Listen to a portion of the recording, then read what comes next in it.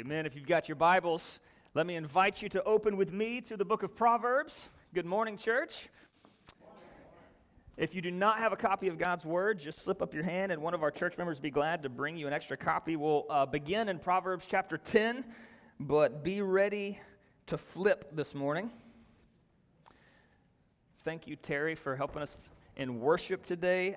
Drew is out of town. Make sure that you encourage Terry for stepping in and filling that important spot. Did a fantastic job this morning leading us to the throne in worship. Proverbs chapter 10 is where we will begin our time this morning. We've been journeying through the book of Proverbs since the beginning of January. And we come into a new sort of season of study in the book of Proverbs. We've talked a little bit before about the structure of Proverbs. Proverbs is designated into what most scholars, or many scholars, believe to be 7 sort of collections of wisdom writing, and each of those collections carry with it a little bit of a unique style, a certain way of communicating God's truth. Proverbs 10 verse 1 marks the beginning of a new section. So from the beginning, we've been the entire time in collection 1.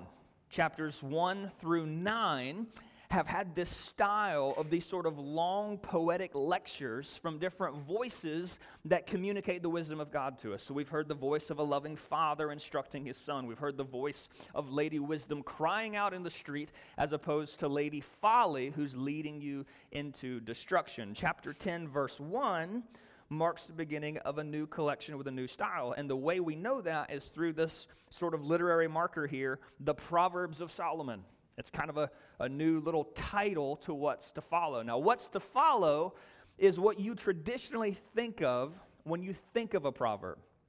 These short, pithy, poetic statements, and a bunch of them strung together, and they aren't necessarily connected to one another. So this section contains with it like over 350 individual wise sayings that may or may not have anything to do with the wise saying right before it, or the wise saying right after it.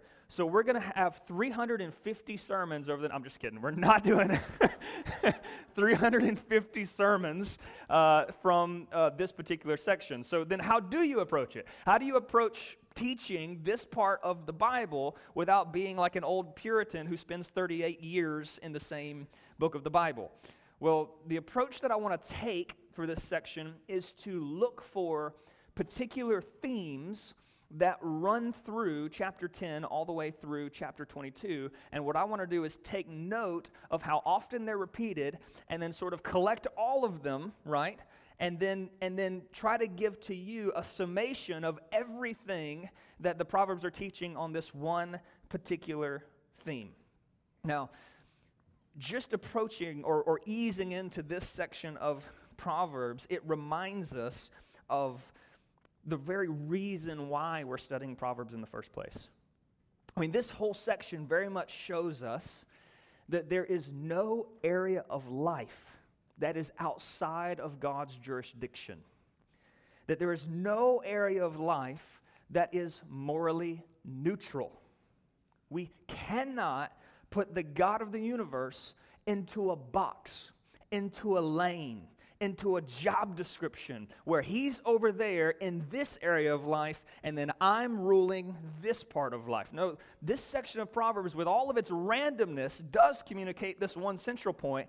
God is sovereign and he rules over every single detail of your life. He aims to be glorified in everything, from the way you pursue friendships, to the way you work your job, to the way you parent, to the way you manage your temper, your money, your ambitions, to the way you speak on a daily basis. God is king over all our lives. And really, what this section of Proverbs is, and what all of Proverbs is not only to convince you that he is sovereign over all these things, but it's to try to lead you how to live for the kingdom of God now.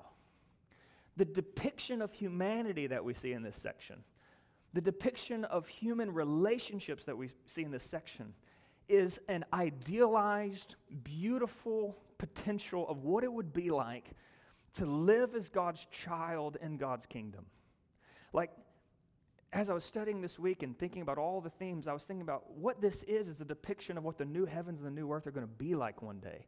Like, what's it going to be like when friendships are totally pure? That you can totally trust other people. What's it going to be like when you're in a world where there is no conflict or fighting amongst relationships? This is a picture of a future kingdom that we're going to have, but what it's encouraging us to do is to bring that future kingdom into our present realities as best we can. To live as if we're there now as best we can. So we're not going to cover every theme, we're not going to cover every verse, but we'll simply model an approach by taking one theme at a time. And the first theme that we're going to take is actually the second most mentioned theme in the book of Proverbs, outside of just wisdom itself, right? So this is the most talked about thing in the category of wisdom, and that is our speech. How we use our words on a daily basis. And so what I'm going to do is I'm going to read one verse to start us out with that kind of gets us going in the right direction and sort of summarizes what we see as a whole. So flip with me to chapter 18, verse 21. Chapter 18, verse 21. I'll read and then I'll pray for God to speak.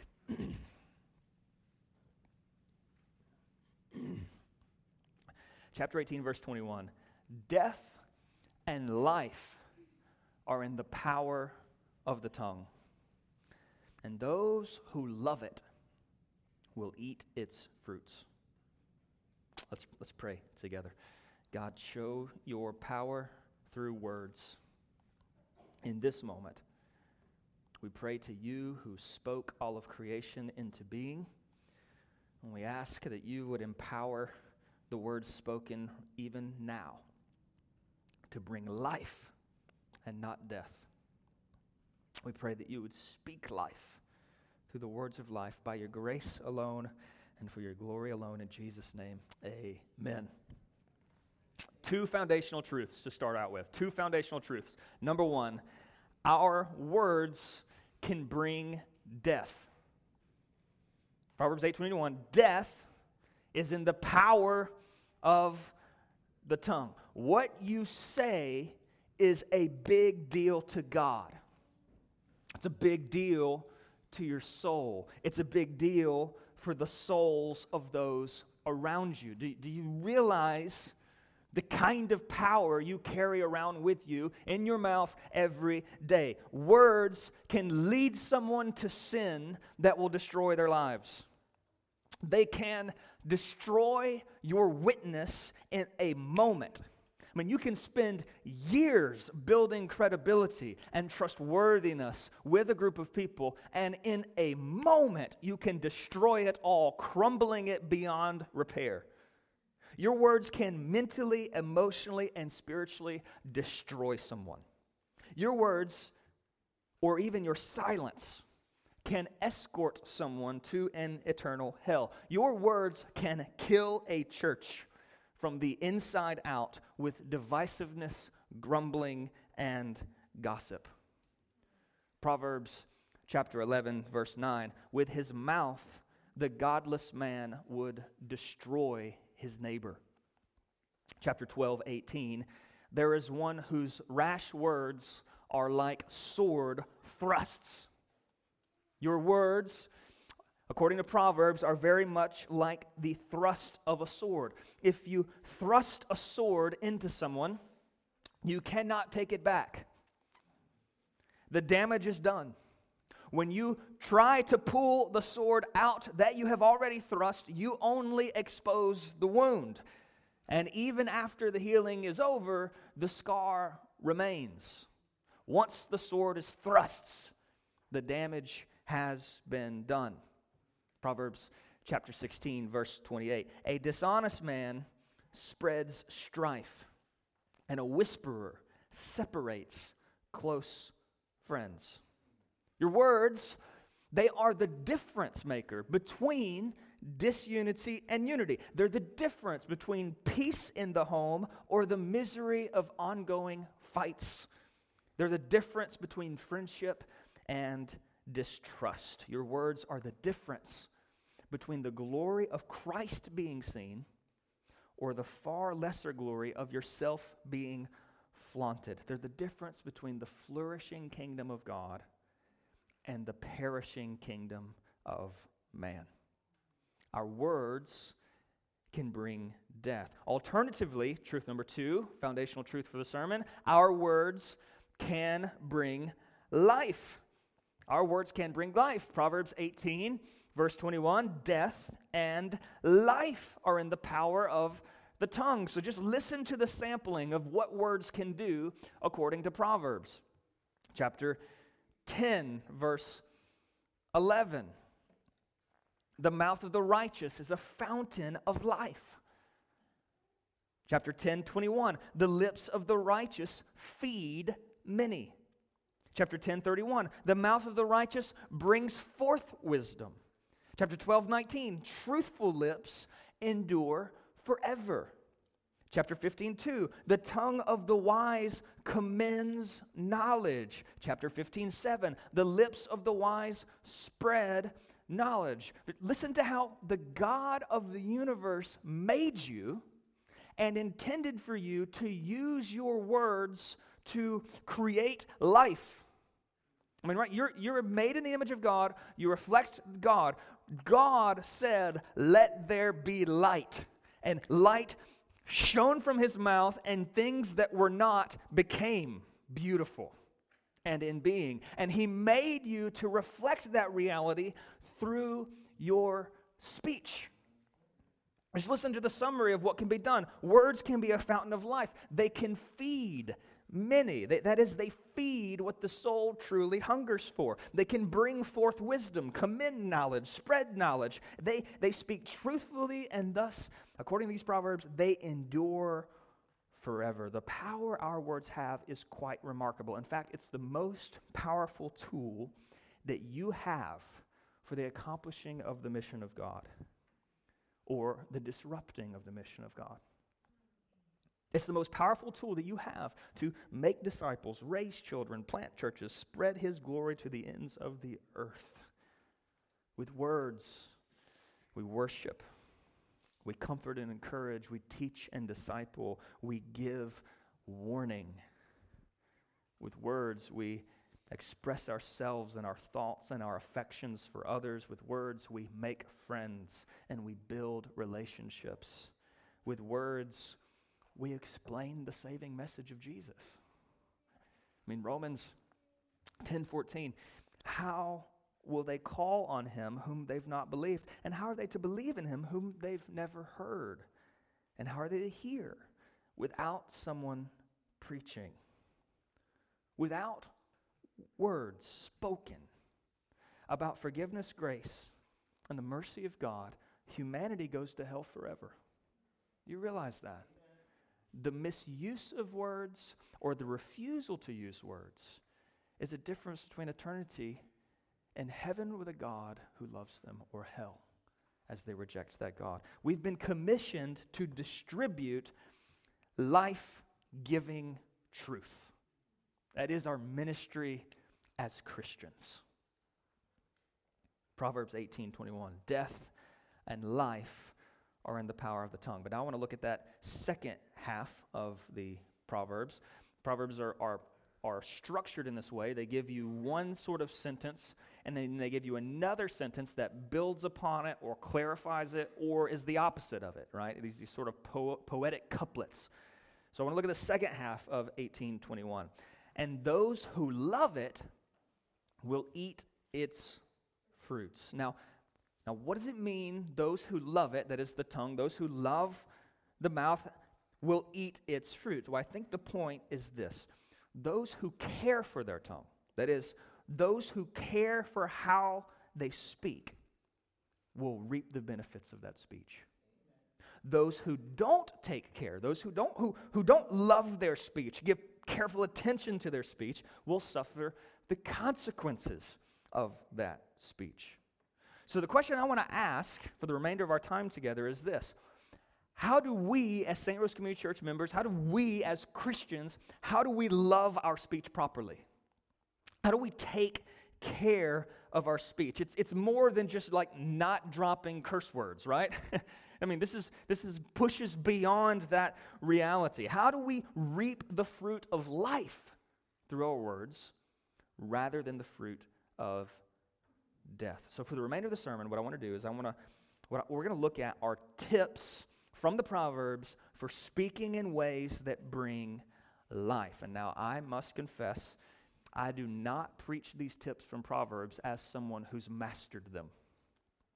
As I preach to you this morning, I very much preach to myself.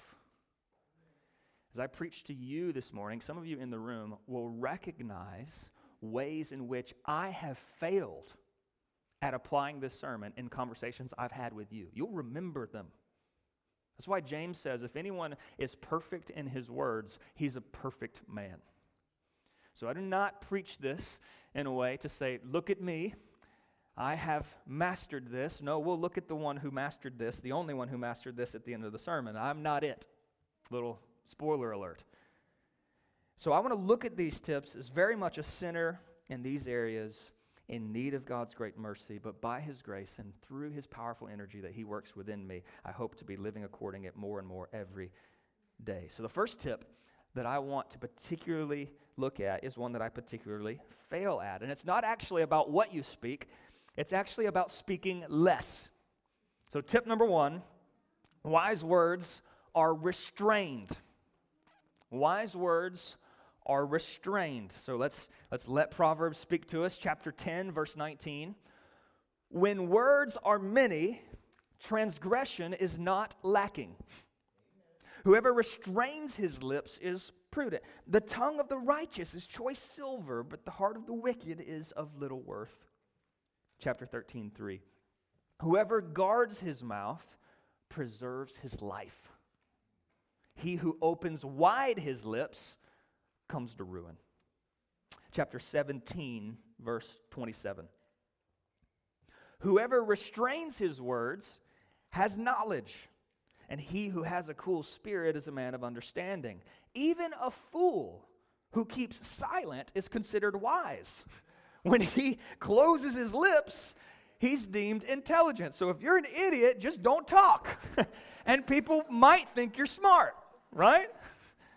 That's what the proverb is saying. I mean, the best way for you to care about your speech is to speak less. When in doubt, don't say it. Learn that you do not have to give your opinion on everyone and everything. Learn that you don't have to be the one who answers every question that's asked. When you speak in small group or community group, do you speak just to be heard, or do you speak to build others up? Do you leave room for other people in the room to speak? Learn to recognize when you are dominating a conversation and not allowing your brothers and sisters to speak. Learn to listen a lot and to understand thoroughly before you respond with words. If your default is to speak a lot rather than to listen a lot, you will undoubtedly fall into foolish talk. We are to guard our lips and restrain our words because we know our hearts are sinful and we will more naturally say the wrong thing than the right thing. Our first thought is not normally our best thought. So we should not say the first thought, but rather let a couple thoughts pass through before you decide which one to say. Oftentimes we will speak quickly and emotionally and perhaps even say things that we didn't really mean or think through because of our unrestraint, and like a sword thrust into someone. No matter how bad we want to take it back out, all we do is expose the damage that's already been done. Wise words are less words. Wise words are less words. They are restrained. But they aren't just restrained. When they're spoken, which we do have to speak, they're also timely. Tip number 2, wise words are timely. Now, Proverbs chapter 15, verse 23 makes this most clear. Proverbs chapter 15, verse 23 says this: to make an apt answer is a joy to a man, and a word in season, how good it is. There's a way to say the right thing at the wrong time and it be the wrong thing. There's a way to say the right thing at the wrong time and it be the wrong thing. The challenge of speaking wisely is not just to discern what to say, but it's to discern the right timing for the right thing to say. Aptness is about appropriateness. It's about situational awareness and even understanding of the person you're communicating to.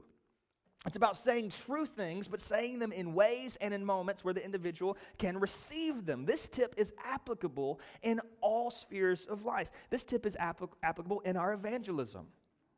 I mean, half the battle is knowing what to say in evangelism. The other half of the battle is understanding the right time to say it, so that the person is in the best place to receive it. Is this person giving me an open door to take the conversation deeper? Do I have this person's trust enough to say kind of the hard thing? Are they in a moment where they can truly listen? Listen, missionaries in persecuted countries cannot stand on the street corner and preach the gospel with a megaphone. Their tenure will be very short. They could, but they die rather quickly. What they must do then is speak the truth of the gospel in timely, careful, wise ways, so as not to be beheaded on day one. The admonition is applicable to missionaries. It's also applicable to marriages. I mean, sometimes you need to have a difficult conversation with your spouse about a deep disagreement or strife, but timing and approach is important, right? Don't lash out at your wife over this very deep burden you have when she's mad at you for being late, right? It's probably not the moment to say, oh yeah? I have all of these things I want to tell you that you're going to take really well right now and repent, and we're going to be happy tonight. No, that's not how it works. This is applicable for marriages. This is applicable for disciple making. I mean, sometimes you need to address someone's sin in their life, very heavily emphasizing the wickedness of it and the danger of it. Sometimes somebody is just not seeing how serious it is, and you need to apply that truth. Sometimes you need to address that sin, emphasizing more so the grace of God that pours over it, because they're not seeing the grace of God. But how do you know? How do you know which is the right thing to say? Both things are true. That sin's wicked and it's destroying you from the inside out. God loves you and shows grace. Where do you start? Slowness to speak, I think, helps here. Careful pondering before you speak helps here. Proverbs chapter 15, verse 28 says this: the heart of the righteous ponders how to answer, but the mouth of the wicked pours out evil things. Do you see the difference between the righteous and the wicked here? The righteous is sort of calculated, premeditated. I'm going to say this. I think I'm going to do this. The wicked just pours it all out. Just going to say everything there is to say. Prayerful reliance on the Spirit helps us here, right? The Holy Spirit of God was given to you, Christian, to help you navigate through the sticky situations and messy relationships. How do we do this? Well, we humble ourselves by prayerfully listening to the Lord's leading as we try to distribute life-giving truth.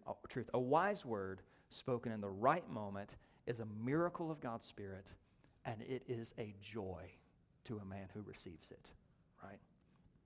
So normally, it's unrestrained words spoken in the wrong moment to the wrong person that does the most damage in Christian community. Tip number 3, wise words don't need to be whispered. Wise words don't need to be whispered. Now, what do I mean by that? Well, let's let the Proverbs speak to us first, and let me give some commentary on it. Proverbs 16, verse 27. A worthless man plots evil, and his speech is like a scorching fire. A dishonest man spreads strife, and a whisperer separates close friends. Chapter 18, verse 7 and 8. A fool's mouth is his ruin, and his lips are a snare to his soul. The words of a whisperer are like delicious morsels. They go down into the inner parts of the body. Chapter 26, verse 20 says this, for lack of wood, the fire goes out. Where there is no whisperer, quarreling ceases. One way to test the foolishness of your speech and whether you're bringing about death or life is to ask whether you could comfortably say what you're saying to the people you're talking about. I'll say that again. One way to assess whether your speech is foolish or wise is to ask whether you could comfortably say exactly what you're saying to the people or the situation that you're talking about. Wise words don't have to be whispered. They don't have to be hidden. They are direct. When you have a grievance with someone, or perhaps there's a potential misunderstanding of some sort, you go to the source. You get your feelings and thought out in the open so that any kind of miscommunication may be cleared up more quickly, so that the fire does not spread. Proverbs chapter 10, verse 11 says this, the mouth of the wicked conceals violence. In other words, the wicked harbors violence, bitterness, hatred towards someone else, toward a situation. They conceal it from that person, though they spread it to all the other people. Wisdom brings it to light. Foolishness goes to other people who will whisper about it with you. The words of a whisperer, it says in Proverbs, are like delicious morsels. They go down into the inner parts. Oh, how good it feels to play the victim with others who already agree with you. How good it feels to tear down someone else or something else while validating yourself and your actions and your feelings. It's vindicating to whisper with someone else. It's self-justifying to whisper with someone else. While you point to other people's sins, your sins can't be dealt with. In fact, you can make your sin their fault. They're the bigger sinner, but you have to do that in secret, because if you were to address the issue in the open, the issue might get resolved. And if the issue is not as big of an issue as you'd like to think, well, then what would you do? Would you then be responsible for your own soul, your own decisions, your own disobedience, your own lack of faithfulness to the mission of God? Without being able to whisper about it with others in secret, you'd be left with nothing and no one to blame but yourself for your sinful decisions. The nasty and divisive sins of harbored violence and that momentary satisfaction of gossip and sharing in the bitterness under the cover of gossiping whisper, they've been destroying churches for thousands of years. For thousands of years. That's why Paul warns the church in Crete very clearly about words disrupting the community of faith. In Titus chapter 3, verse 10, he says this, as for a person who stirs up division, after warning him once and then twice, have nothing more to do with him. Knowing that such a person is warped and sinful, he is self-condemned. Be careful. This kind of sin, which I am guilty of, it sucks you in. It justifies itself along the way, and it spreads death wherever it goes. If you find yourself riddled with grievances against someone else or something, and you only talk about it to others to get others riled up with you rather than being open and direct, repent before a holy God, because he hates these things. Proverbs 6, verse 16, there are 6 things the Lord hates. 7 are an abomination to him: haughty eyes, a lying tongue, hands that shed innocent blood, a heart that devises wicked plans, feet that make haste to run to evil, a false witness who breathes out lies, and one who sows discord among brothers. Tip number 3 was this: wise words don't need to be whispered. But at the same time, wise words never need to be yelled, right? Wise words never need to be screamed. Tip number 4 is this: wise words are direct but gentle.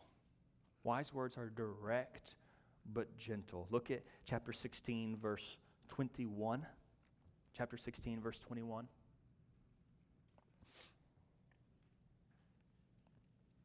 The wise of heart is called discerning. Sweetness of speech increases persuasiveness. Good sense is a fountain of life to him who has it, but the instruction of fools is folly. The heart of a wise man makes his speech judicious and adds persuasiveness to his lips.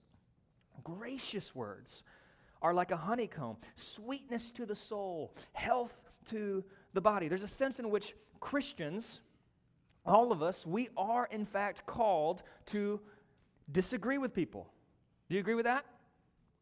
That's a trick, right? You have to, or you're going to disagree. We're all called to disagree with people. We're called to convince people to change their positions. I mean, we are called to disagree using logic and reason and wisdom and persuasive speech to try to get someone to stop going down the path of destruction, are we not? I mean, this is what the Christian mission is. We speak and we say, you're going the wrong way, right?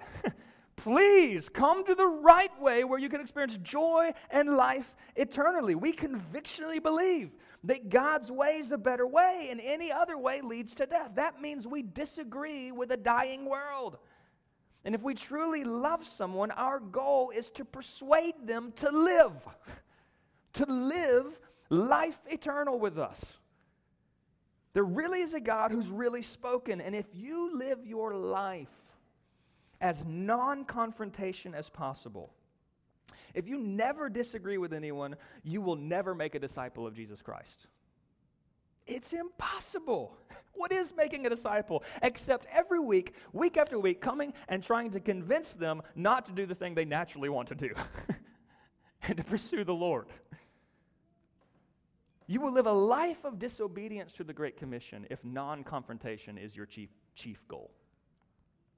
You're called to speak true things directly and persuasively, but not by raising your voice, not by nagging, begging, or belittling, not with anger, arrogance, or rashness. You persuade with speech that is wrapped in the gentleness of Jesus himself. Look at chapter 12, verse 18. There's one whose rash words are like sword thrusts, but the tongue of the wise bring healing. Chapter 15:1, a soft answer turns away wrath, but a harsh word stirs up anger. Chapter 15:4, a gentle tongue is a tree of life, but perverseness in it breaks the spirit. We've got a problem in our culture. It's a deep problem for Christians, which says that if you disagree with someone, you hate them. It's a big problem because for us to love the world, we have to disagree with them. Like to actually love them, we have to speak things that they don't believe. So gentleness does not equal passiveness and tolerance of all things. Those are not the same thing. Gentleness is speaking the true thing directly, but there's a mode and a method and a means to saying what you're saying. Jesus was perfectly gentle. In my quiet time this morning, though, he addressed a brood of vipers. Perfectly gentle, but did not shy away from saying true things. You can speak the truth, but in gentle ways. There should be a calmness to the way in which we speak to others who disagree with us. And this calmness, this love, this compassion, this non-controlling, non-offensive, not in your face way of speaking, it comes from this trust in God that we have. This trust that He's sovereign over situations. We don't have to frantically convince anyone to do anything or believe anything. We're not in control. And knowing that we're not in control frees us to just have conversations from a place of love. We are freed to be gentle because of a humble contentment with our identity in Christ. Listen, if someone slanders us, if someone rejects us, angrily addresses us, we don't have to defend ourselves. We already have a defender. We don't have to take it personal. We don't have to get revenge. We don't have to win the argument or have the last word, because we have this faith deep within that God will have the last word. We rest in knowing that we're loved by God of the universe. Not only that, but we understand, as of all people, everyone in the room, we understand the sinfulness of the human heart, right? So if someone speaks out and lashes out at us using sinful words, we can actually take that better than anyone in the world and not be offended. We of all people should understand when someone acts according to their sin nature within, because we have that too. Because we have that same sin nature. They need grace just like I need grace. And that empowers me to be a gentle person. They need patience and forgiveness just like I need patience and forgiveness. They misspeak just like I misspeak. And it's an astonishing thing when someone holds another person to a standard that they themselves could never measure up to. It's an astonishing thing. In fact, Jesus tells the parable of the man who's been forgiven great debts before his master. And then he turns around and he goes and he throws somebody in jail for not giving him his due payment. And the master is flabbergasted. You've been forgiven so much, and now you're going to hold this person accountable for not being able to pay you. I remember sitting down with a church member years ago who was so angry.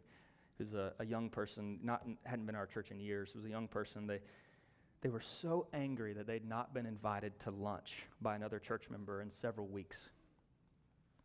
And I just asked the individual question, have you ever invited another church member to lunch in our church? And they said, no, I haven't. And I said, why shouldn't everyone else be angry with you? Why is it that the burden is on everyone else, but not on you? Do you see our tendency?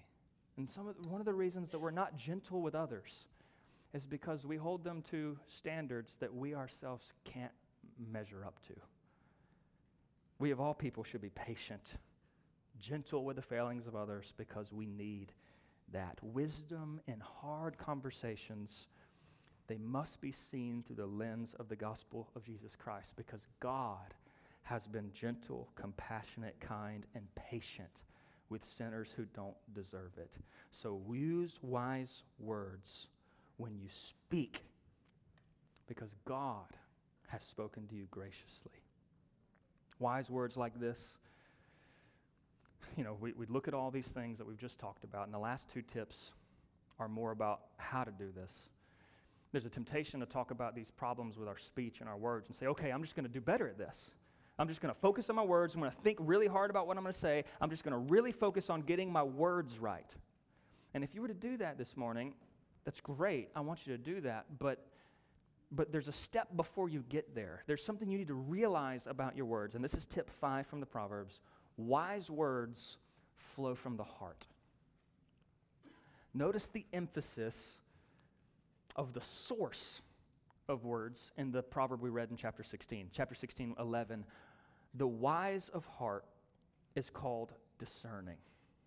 Again, chapter 16:23, the heart of the wise makes his speech judicious. Jesus emphasized very similar things in Matthew chapter 12, verse 33. Jesus says, either make the tree good and its fruit good, or make the tree bad and its fruit bad, for the tree is known by its fruit. You brood of vipers, how can you speak good when you're evil? For out of the abundance of the heart, the mouth speaks. The good person out of his good treasure brings forth good. The evil person out of his evil treasure brings forth evil. I tell you, on the day of judgment, this is a scary verse, people will give account for every careless word they speak. For by your words you'll be justified, and by your words you will be condemned. You see, if you have a speaking problem, then it's never just a speaking problem, right? If you're quick to speak, words that cut or belittle, if you're quick to speak maybe the right thing or at the wrong time, if you never speak at all, there are deeper issues. Perhaps you speak a lot because you're insecure and need to prove yourself with words. Perhaps you're arrogant or you're hasty with words and they show a deeper belief that you think you're smarter or better or more important. Perhaps you never speak the truth you should because deep down there is a stronger desire to please man rather than God. Perhaps your words are angry and rash because you don't appreciate grace. Perhaps you never actually use your words to share the gospel because deep down there's a doubt that doesn't love the Lord.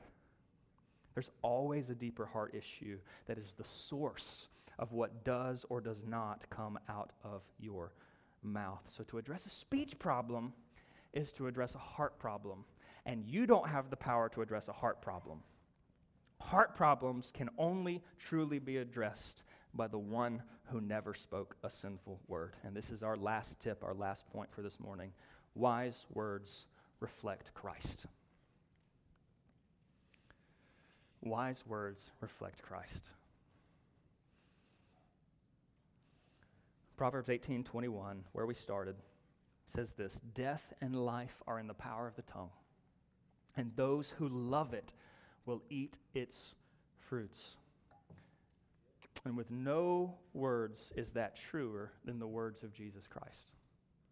The power of life was on his tongue. He said things like John 5:24, truly I say to you, whoever hears my word and believes him who sent me has eternal life. Jesus' disciples recognized it, that when Jesus spoke it was different.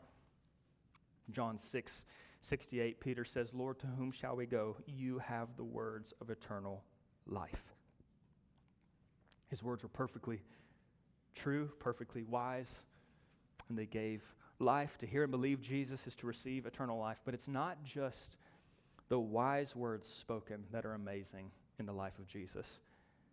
To me, as studying for this sermon, one of the most amazing things in Jesus' life was not just his words, but it was when he chose to remain silent. It's Jesus' restraint that is uniquely amazing. The sinless Savior went to trial. Though innocent, he was treated as if he was guilty, beaten, slandered, crucified, and along the way, he doesn't raise his voice. He makes gentle, direct statements regarding his identity. And though he could have destroyed every single person in the room with one word, he remained silent. He willingly took death upon himself and allowed the wickedness of men and all their evil words to overwhelm him and to kill him. How hard is it for you to keep quiet when you feel like you've been wronged? How hard is it? You who are sinful and have mixture of your own brokenness and there's your own reasons why you're in the situation. Jesus did no wrong. And yet he was ultimately wronged in the worst kind of way. Mark 14:60. The high priest stood up in the midst and asked Jesus, have you no answer to make? What is it that these men testify against you? But he remained silent, and he made no answer. And the high priest asked him, are you the Christ, the Son of the Blessed? And Jesus said, I am.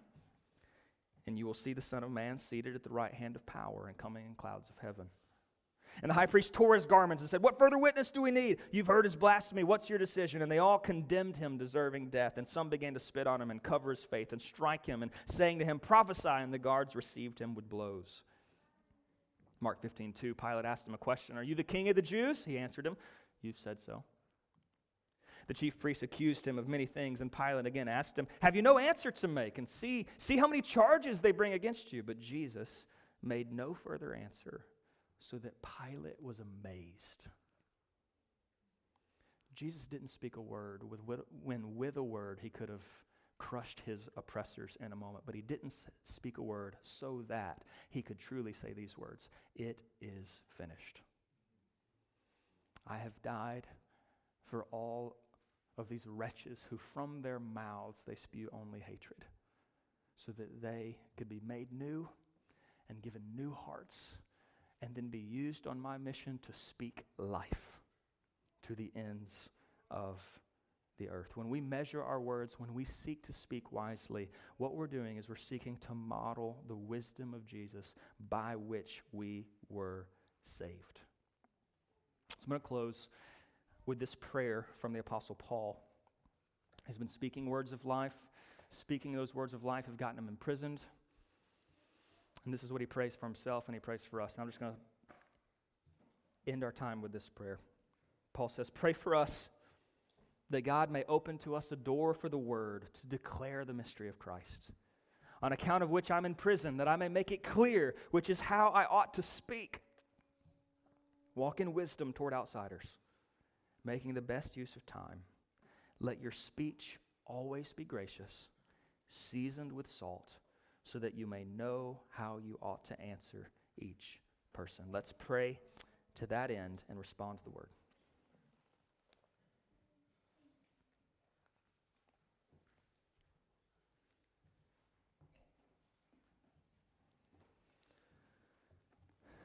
Father, your words are wonderful, and we pray that you would empower us that our words might be your words, God.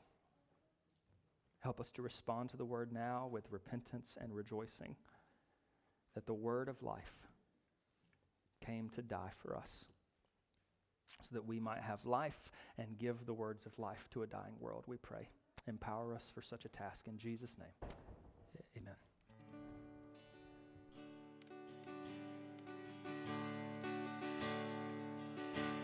Please stand as we sing "Your Words Are Wonderful."